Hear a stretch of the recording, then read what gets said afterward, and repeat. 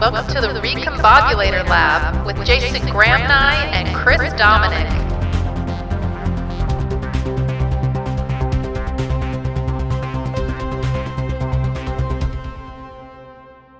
Hey Chris. Hey Jason. I absolutely love living in an urban environment. Most of the time I get around by walking, so I really shouldn't complain. Okay, I know you're going to complain. Okay, it's the traffic and lousy parking. I mean, it's horrible, but you can't have it all, right? I'm sure you can. Save me your silly American excess. Get an electric Trek. What the heck is an electric Trek?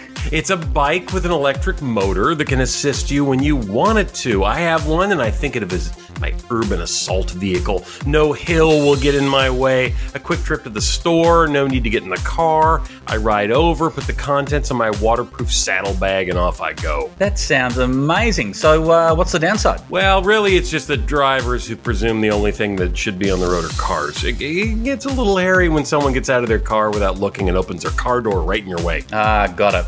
Nothing with the bike, though. No, the bike's awesome. Wear a helmet, though. I don't know. What about the helmet here? Yeah, you'll love it. But seriously, there are really, really clueless people out there. Get a helmet. Come to think of it, yeah, there are really, really clueless people out there. I can't wait to zip through Bondi Beach on my new Trek. With the helmet?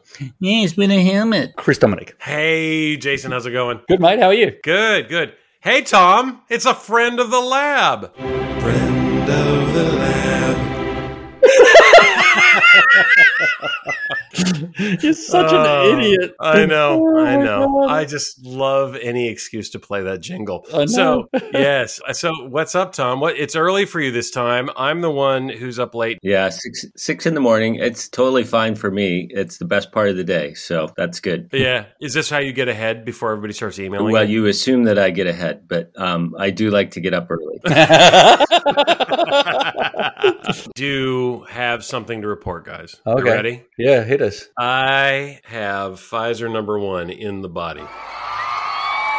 Bugger me. Wow, how you feeling? You know, it's funny. I was doing fine. And then at one point, about 2-3 hours in, I was like, oh, I'm a little bit tired. and then I had to lie down.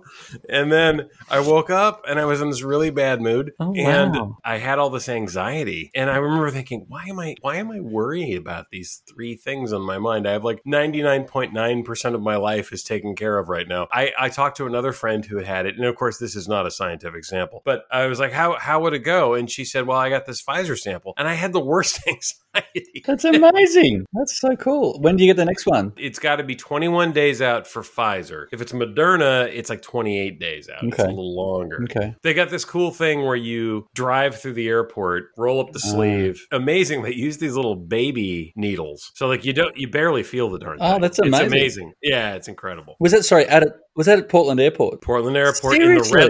In the red lot. You know, the long distance lot where you take the bus in? That's Yeah. incredible. They just took over the red lot and made it, Wow. you know, I got to tell you guys, it's been a while since you've seen America where like the government functions well. Oh, right. That actually has happened lately. Yeah, that's cool. It's shocking. Like you pull up and everything seems to have been thought through and all the people that are there have a good attitude. It was amazing. There was people who were like doing a little dance while they were pointing you where to go. Oh, that's of course, funny. That's the Portland part. Yeah, right? yeah. You know, Yeah. like, got to go over here. I love being a vaccine volunteer. Yeah. You know, like Oh, God.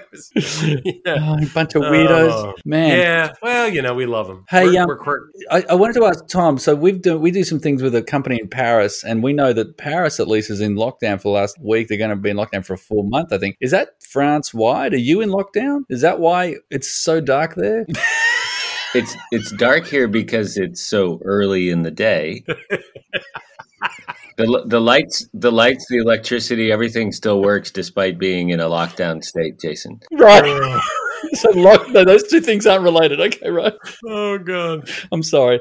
But you are in lockdown. Well, it's not a full lockdown. We can go outside. There's a curfew. So 7 p.m. curfew. Oh, okay. Oh, wow. And so Okay. That's amazing. Are you guys having spikes? we're in the midst of what they're calling third wave in southwest France. It's not that bad. The numbers aren't very good in Paris and the sort of northeast or along the Belgian and German borders and Paris. It's pretty bad. Can I cheer you guys up with something competitive? Okay, Christopher. Okay. Since we all have our Venn diagrams all overlap in business, business, right? Mm-hmm. So I'm going to hit you guys with the annoying business jargon quiz. Oh, this is good. Okay. So here's the deal. Tom, if you want to buzz in, you got to say Tom. And Jason, if you want to buzz in, you got to say Jason. And if you guys like tie, like I get to call it, okay? That sounds good. It should be easy because Jason never gets it right, so I can just let him go and then go after him.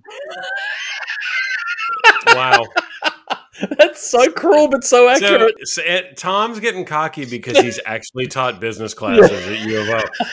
So here we go. Number one, this particularly creepy phrase is used as a way to describe revealing protected information. Jason, open the kimono. Correct. Yes! Sorry. Was a bit over the top. Oh, man. Okay. Number two. Hey, Tom, you've had coffee. Come on. All right. Number two. This expression means unconventionally approaching a business problem. Unconventionally? Unconventionally approaching a business problem. Yeah, I'm not sure I can do that. Something innovation. Think outside the box. Yeah, what a wank. I thought it was clever when I first saw the puzzle that was used, where you had to draw the line outside. But that was in the 1990s. I was thinking too hard about that one. Yeah. No, that's what our job is to think too hard about things. So here we go. Ready? Yep. Number three. Some jackass took a perfect math word and decided to use it to describe a suite of efficiency-enhancing software. Oh, I'm going to be mad that I don't know this. Yeah. It's solution. Oh. And every time I hear somebody go, well, this particular solution, and I'm thinking, what the heck are you talking about? And they're talking about basically a program, right? And it's like a winner. For me, that's always been like the marketing winner in a middle school branding class or something like that. It's just. Do you know who that person is? Can we go back and punish them? Tom's going to go all mafia on the guy. Okay, number four. This phrase gets used to mean total dedication, but it's impossible and silly. Is that? Oh, I have no idea. But I'm going to get really annoyed when total dedication, but it's impossible and silly. Okay, it's giving 110%. Oh, I'm way overthinking these questions. Number five. According to Forbes, unless your business is aquaculture, you should stop using this pretentious phrase to describe a collection of vendors, manufacturers, designers, and customers that define a particular... Would that be ecosystem, Chris? We won all. We got a tiebreaker. Nice work, Tom. When we're pitching this shutout, the one run is going to do a lot. All right. I got a bonus for you guys. Okay. All right, here we go. Which bit of business jargon won the Forbes Jargon Madness bracket? Where people voted, pin off the dumb phrases. In the middle. What's the one that won? Jason, the answer is unicorn. That is a really good guess, but it is wrong. Do you want to take that one? What's the dumbest thing you've ever heard somebody say in business jargon? Drink the Kool-Aid. Yes. That is terrible. Isn't that awful? Yes, it's so bad. I mean, first of all, it's an expression that means to blindly accept something. Yeah. Right. But then even robotic allegiance is bad enough, right? Yeah. But then you come up with the most tactless, tasteless way to say it. The worst thing was when we moved to the States in 2004, someone said that and I had to actually look it up. I'm like, what's Kool-Aid? Is that like cordial? The problem is it's an effective way to make the point. The problem is you probably ought to just work a little harder and not actually reference that. Yeah, I mean, it's just, come on. So guys, people are returning to work. They're going back. Let me tell you about a story I got the other day. I was having a happy hour with some friends.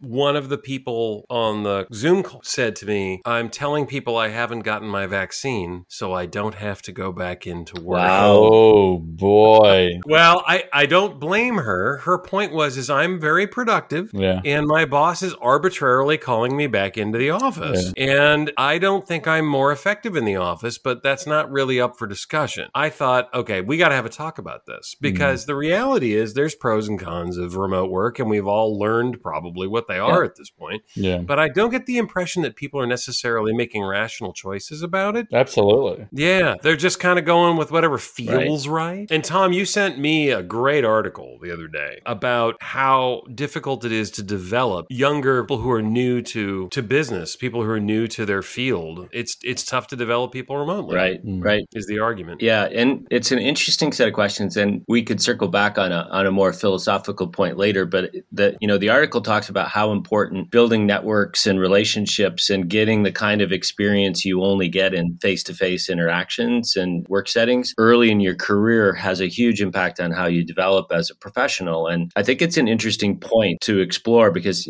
I remember, my first job, I was in my, early 20s, and there was a social dimension to interacting with my coworkers that was critical in sort of creating opportunities to talk about what you're seeing and learning and how you're working together over time. And it really does make a difference, I think. I think one of the other things that we don't talk about enough, and I think we mentioned a little bit last time we spoke, is that it's impossible to hold people's attention in a virtual setting the way that you can in person. There's so many distractions. People say they're more productive at home, and there are arguments to be made there. But it's also, for a lot of the work I do, where you're working with other people who are in different places, it's almost impossible to get more than 60 to 90 minutes of high quality time. And to do hard work, you need more attention than that. And you really can't get it in a virtual work setting. So there are a lot of trade-offs there. Yeah, no doubt. I'll tell you, my own experience is that working on virtual trials in particular, what I've found is that they can be very, very powerful. They can be very effective. But if you were taking too long to make your point before, you're really taking too long to make it now. Like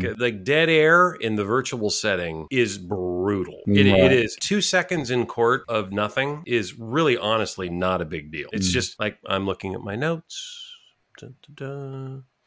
For whatever reason, I think it's because there's this image right in front of you and it feels more like TV. Mm-hmm. Oh. That sucker is like, if I'm like just looking at you and I'm saying nothing, Okay, it's like, God, I'm so uncomfortable. Yeah. You have to be more packaged. Yeah, that's interesting. That's a really interesting point. And I think one of the things I wonder about is I think it depends on what you do and how you define productivity. That determines how you think about that question, right? Because I would say if it means people are plowing through their emails and cranking stuff out, all that's doing for me is creating more clutter in my work because I have to respond to more emails that normally get stretched out over a longer period of time and aren't as constantly churning around. But it does, to my way of thinking anyway, it does shine a light on how each of us thinks about what work is and what productivity means. It's interesting. I mean, building on Tom's thing, particularly early career, if you think about someone who has just left university or is just early year of working, if that happened to be last year, and so their feeling for what work is what, the screen, that just kind of starts stepping you back, and it sort of redefines what is work. Oh, work is just here on Zoom. And, I was talking to some university students yesterday, and their first year at university was last year. Their sense of what university is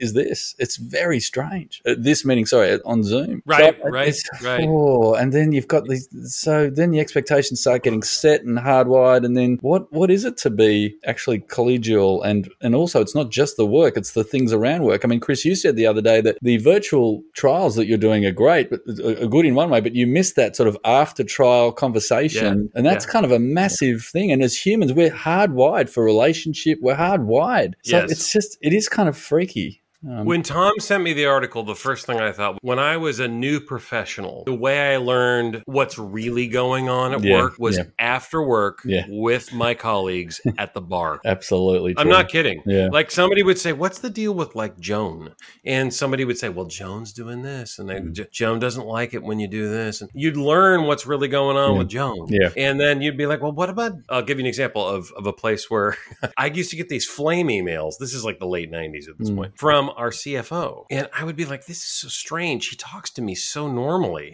Why is he so mean on email? Like, what's going on? So I was talking to somebody over a Widmer Hefeweizen, because it's the late 90s. And that's... You're still Portland. Yeah. They haven't come to Australia yet. No, there was a lemon in it. Yeah. And, anyway. Citrusy. So, yeah, like your favorite. I printed out the email that he wrote me after getting some advice from people that I went, I hung out with. And I walked into his office and I put it in front of him and I just said, "Can we talk about this?" And it was such a fantastic conversation. If you respond to that dude in email, terrible idea. Like, just the whole thing that worked was print out the email, walk down to his office, put it in front of him, talk to him. That worked. That I don't think I would have gotten that if I didn't go to the bar with my colleagues after the day. Now, I don't know if people still do that. I mean, maybe that's not a thing. It's definitely still a thing, and there are some things to be careful about when we talk about it, because it can exclude people who have to go home for kids or other reasons, right? And it tends to create stratifications in a workplace that you have to be careful about. But the quality of relationships that you build when you interact with each other, not just in a conference room, not just over a desk, but actually in a more social setting and in a completely different context, having drinks or lunch, or even if it's doing something like running or cycling, it just deepens the relationship, which is very important when you have to do things that are complex or start to create, you're starting to work through issues where you might have conflicts or disagreements.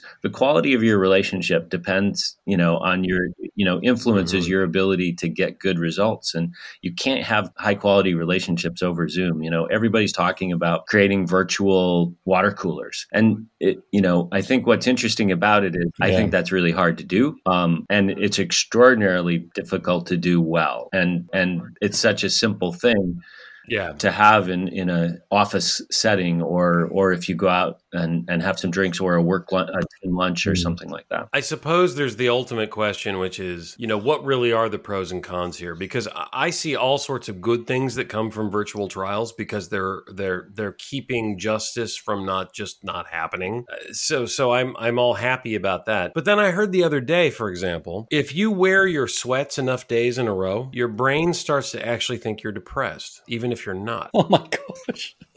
Because if they're like, why are you wearing the same crappy clothes every day? Like, you're comfortable, but there's something wrong, right? Like, you're not moving. Yeah, I don't know if you guys have you guys heard that? No, but I can kind of identify with it. I definitely notice when I wear something other than jeans or the most comfortable clothes I have, and I put something that I would wear to go to work on, I notice that it's a different feeling, right? When you actually get... Yeah, lately I've been actually traveling for work, and I've actually had to throw on a jacket, do business like the old times, and get on a plane and get in a cab and all that. There's something about the structure that is calming or comforting or reduces the noise in your brain, because it's like, oh yeah, it's business time. I'm getting stuff done. It helps your brain kind of know what's going on. Well, it signals. It's interesting there's that debate in academia about structure and agency. Like, are we a function? Are we a product of the kind of society we live in, or do we as individuals have agency? And so I think the real answer is they recursively related. And so when you start dressing like you're, and that move to the airport and the checking in, it's like all that familiarity comes in, and it's almost like, oh, now I know what to expect. I know what's coming next, and that maybe calms one's mind down, as opposed to, wow, I've been in sweats for 12 days now and I'm meant to be working, and this is work on the kitchen table. And I got to say, because we don't want to do any false dichotomies. I think that we've been incredibly productive on Zoom, and I don't want to knock it, but I also can tell, for example, like when I was getting ready to go travel for the first time, I was out of travel shape. I used to be able to get ready to go on a trip without thinking. I would just go to the closet, grab things, not know what I did, and show up with everything. It took me an hour and a half to pack. It was a completely different experience. Let's just create a scenario which in 12 months from now, things are as back to normal as they could be. And people are by and large have the freedom, whether as a company or organization or as an individual, they have the ability to go back to working in a normal, if you define normal as going to your workplace every day kind of situation. And I think people, you'll be able to do some studies over time, and you will see that some things are significantly enhanced by being back to that sort of normal way old way of working, and other things are going to be challenging. But, one of the things we always have to remember is that people are going to surprise us. And again, I think this cuts both ways. Young people are often criticized by boomers as being entitled employees because they have high expectations. And of course, the response to that is, what's wrong with high expectations? Shouldn't we as organizations treat people well? Sure. Shouldn't we create a work environment that's rich and rewarding and not just productive and efficient? You can see it starting to bubble up. It's like young people aren't tied to their job or their employer at anywhere near the level that, our generation has been. And so people move more and they change jobs more. And so I think on the one hand, people are probably struggling to do everything that they could have done in this environment. But on the other hand, they probably are asking themselves questions of, what do I value? How do I value my professional? Yeah, I think that's right. I think the trouble that I've got is I've heard people talk as if, I'll give you an example. The two terms we used to use back in my management consulting days were like when you knew your culture had gone too far to one side or the other was, so we're an easygoing, good chatting, communicative bunch. We trust each other. We delegate, all good stuff. But every once in a while, it would get too much. Yeah. And that group became what we called the country club. Oh, that's funny. The country club was not good. Okay. Like the country club was not like they had deluded themselves into believing they were still actually like functioning in business, and they weren't. That's funny. They were like working a few hours a day and having a good time. And that got too much. Now, there's the other one, right? Where you're like, okay, let's work hard. Let's be efficient. Let's focus on business. Those groups maybe are not, they don't blend work and pleasure very much. They might be a little more old school in terms of the way they see professionalism. We called that group the sweatshop. Mm-hmm. And we always argued that, okay, that's gone too far. Yeah. These guys don't have a culture. They like just basically all work, and they don't even know each other really. That's good jargon. I like that. One of the things I saw this last week that was quite interesting, and when you reached out, I kept it just as a flag to sort of talk about, is Herman Miller has come out with what they're basically calling a post-lockdown design of office equipment and furniture. And so what they've tried to do is recognize that for a lot of the modern workspaces, open office and all that kind of stuff, it's really become kind of terrible for people. And they're all jammed in these, it's like a human feedlot in an office. And what they've done is tried to design workspaces now that give you the balance of you have your own space, but you're not in an office with your own walls, so it's more efficient, et cetera. But it'll be interesting to see how people respond to, coming back into a social work environment. Maybe normal actually sucked and we want something better, and how expectations get translated. It will be quite interesting as people come back into that setting. One of the people I worked with said, one of the things we should be thinking about is people will still work remote quite a lot, but they need to come together. That's different than a normal office setting, right? It's almost more like a hotel setting where you come in and you have this high intensity 2 days, and then you have 3 days you're working at home. I think that is really likely. I think the hybrid approach makes the most sense because there are some things that you can't unlearn from what we just went through. There are a lot of really good benefits of remote work, but there are times when you've got to get together. You just do. As a communication guy, this is one of the things that is the most annoying to me. There are times to send an email to people, and there are times to call them, and there's times to set up a meeting. Yes. But guess what happens for most people? Everything's on an email. Yeah. You don't have good conversations on email. Emails are good. Let's meet at this time, or here's what the plan is, or whatever. Emails are not a place to go have a conversation because each one's separate. Right? Yep. So like your email blows up because you're having this thing. And by the way, I've timed this. The amount of time it takes to have a conversation on email compared to a phone call. Unbelievable. It is funny, the attachment to email, and every now and then some wise person says, get off the email and give them a call. And you're like, oh, yeah. Is it just me, or it seems like there is this thing where people are like, I don't know why it's hard for me to pick up the phone, but I just can't pick up the phone. Some people really don't want to pick up the damn phone. Well, it requires full presence and intention and language. And it's so funny that we have mobile phones, but there's so much. If you look at the usage of a mobile phone, you could call it lots of things, but a phone, it's probably like the 20th thing it's used for. It's text. You know what? Just think about that. It's like so wrong. It's like your little personal assistant now, right? Yeah. It's like your personal assistant who, if you maybe you use it as a phone once every week. It's absolutely true. And there are a lot of factors. I think one of the things about calling somebody nowadays is we've been reinforced in our minds that people don't answer your call, so you don't call. Yeah. And that's interesting. And especially true with more senior people in a work context who largely spend their days in back-to-back meetings, management meetings or what have you. So it's really hard to get people. So it's a tricky one. But, I still bring up one of the best stories in my career. And this was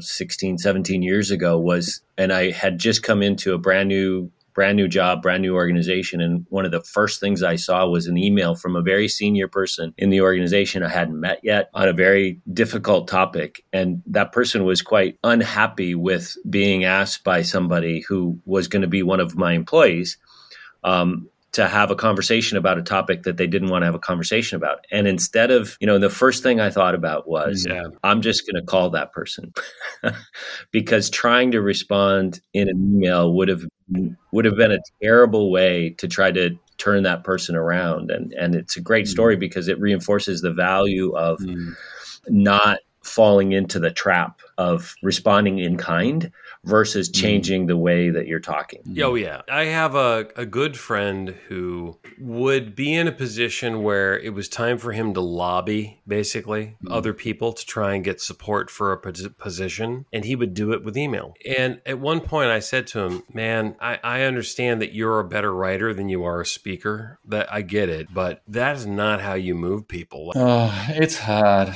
It's late for me, guys. It's earlier for you. I know. I was thinking the logistics of getting ready, the costuming involved in getting prepared and actually commuting into a space. Like, I'm just so much more aware of time and going, oh man, that's a bus and a train. I'll have lost 35 minutes, so I could just do that here, couldn't I? That's one of the things in the back of my mind. Yeah. I think that's a real issue. I think what's going to happen is the trade-off will be you'll be thinking to yourself, okay, what's the commute like? All right, what's the benefit I get of showing up in person? Yeah. If you need to close a deal, you're going to show up in person. I mean, you just are. If it's a conversation about, if it's information, if it's a strategic planning, you probably don't, and you know these people already, you probably don't need to do that. Yeah. But if you're like, look, I need to persuade you of this and I need to get this deal done, I just don't see how you don't show up. Yeah. We have a partner in Belgium, and so we would have gone to Belgium maybe 3 or 4 or 5 times, and we knew it was crucial to do that. Well, that partnership's continued and grown, but in the last year, it's been all Zoom, and it's just been so different. It's extraordinary. To me, the thing that I have enjoyed is some of the quality of time that you can have while being at home. So I just sit and look out the window at the park, and if I want to take the dogs for a quick walk, it's just right there. It's very simple, and that's a good thing for my well-being as a worker, not just walking the dogs. It's actually good for you to go get some fresh air, take a 20-minute break, what have you. But I think the thing that we don't pay enough attention to is the cost of constantly being at home and the quality of our relationships. And that's both professional relationships and personal relationships. You think about the impact it has on your significant other to be in your presence 24 hours a day, 7 days a week, including when you're distracted by, you're stirred up, agitated, unhappy, etc. So they're getting all of that they never see in a norm, in another context where you're at work. They don't see that. And now they see that to some degree. And you just get tired of each other's energy if that's the only input of energy you get. Everybody needs a little bit of space, and it's really hard in this situation, right? I think the reality is if we could find a way to have a little remote time and then strategically get together when we need to get together, that seems to be what would be ideal. I think the mistake that's going to get made is people are going to just set arbitrary black and white rules. Yes. It's just going to be like, I believe you need to come to the office.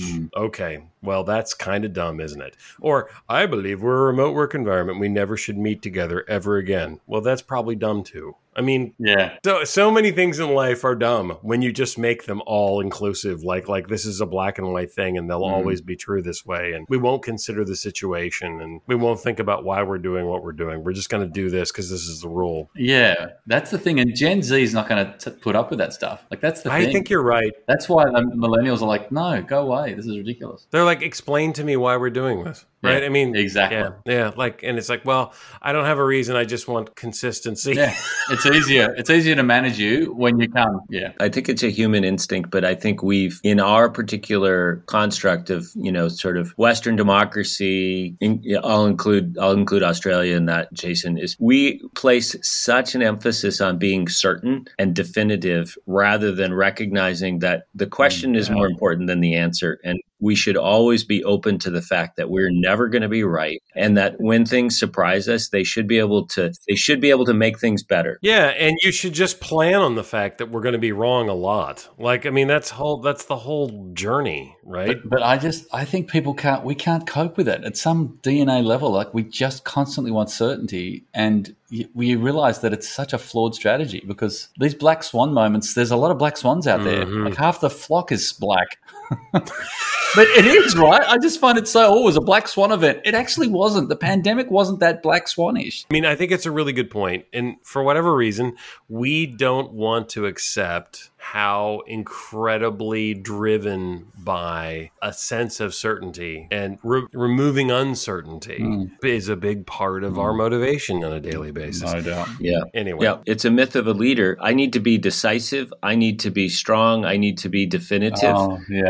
And really, many constructs, leadership really means here's our challenge. No one is ever going to know exactly what to do. So we have to build in our collective the ability to respond in intelligent ways and build intelligence as we go, because we don't know the answers. Let's just focus on that. And that's a very hard thing. Our generation has been trained the opposite of that. And I think the more that we can build that way of thinking into how we help younger professionals emerge, you don't have to have answers. Be really interested in questions, and that will make your work interesting. And with that, everybody, thanks for all those 5-star reviews. You're awesome. Yeah. We'll see you next week. Take care. Bye. Bye.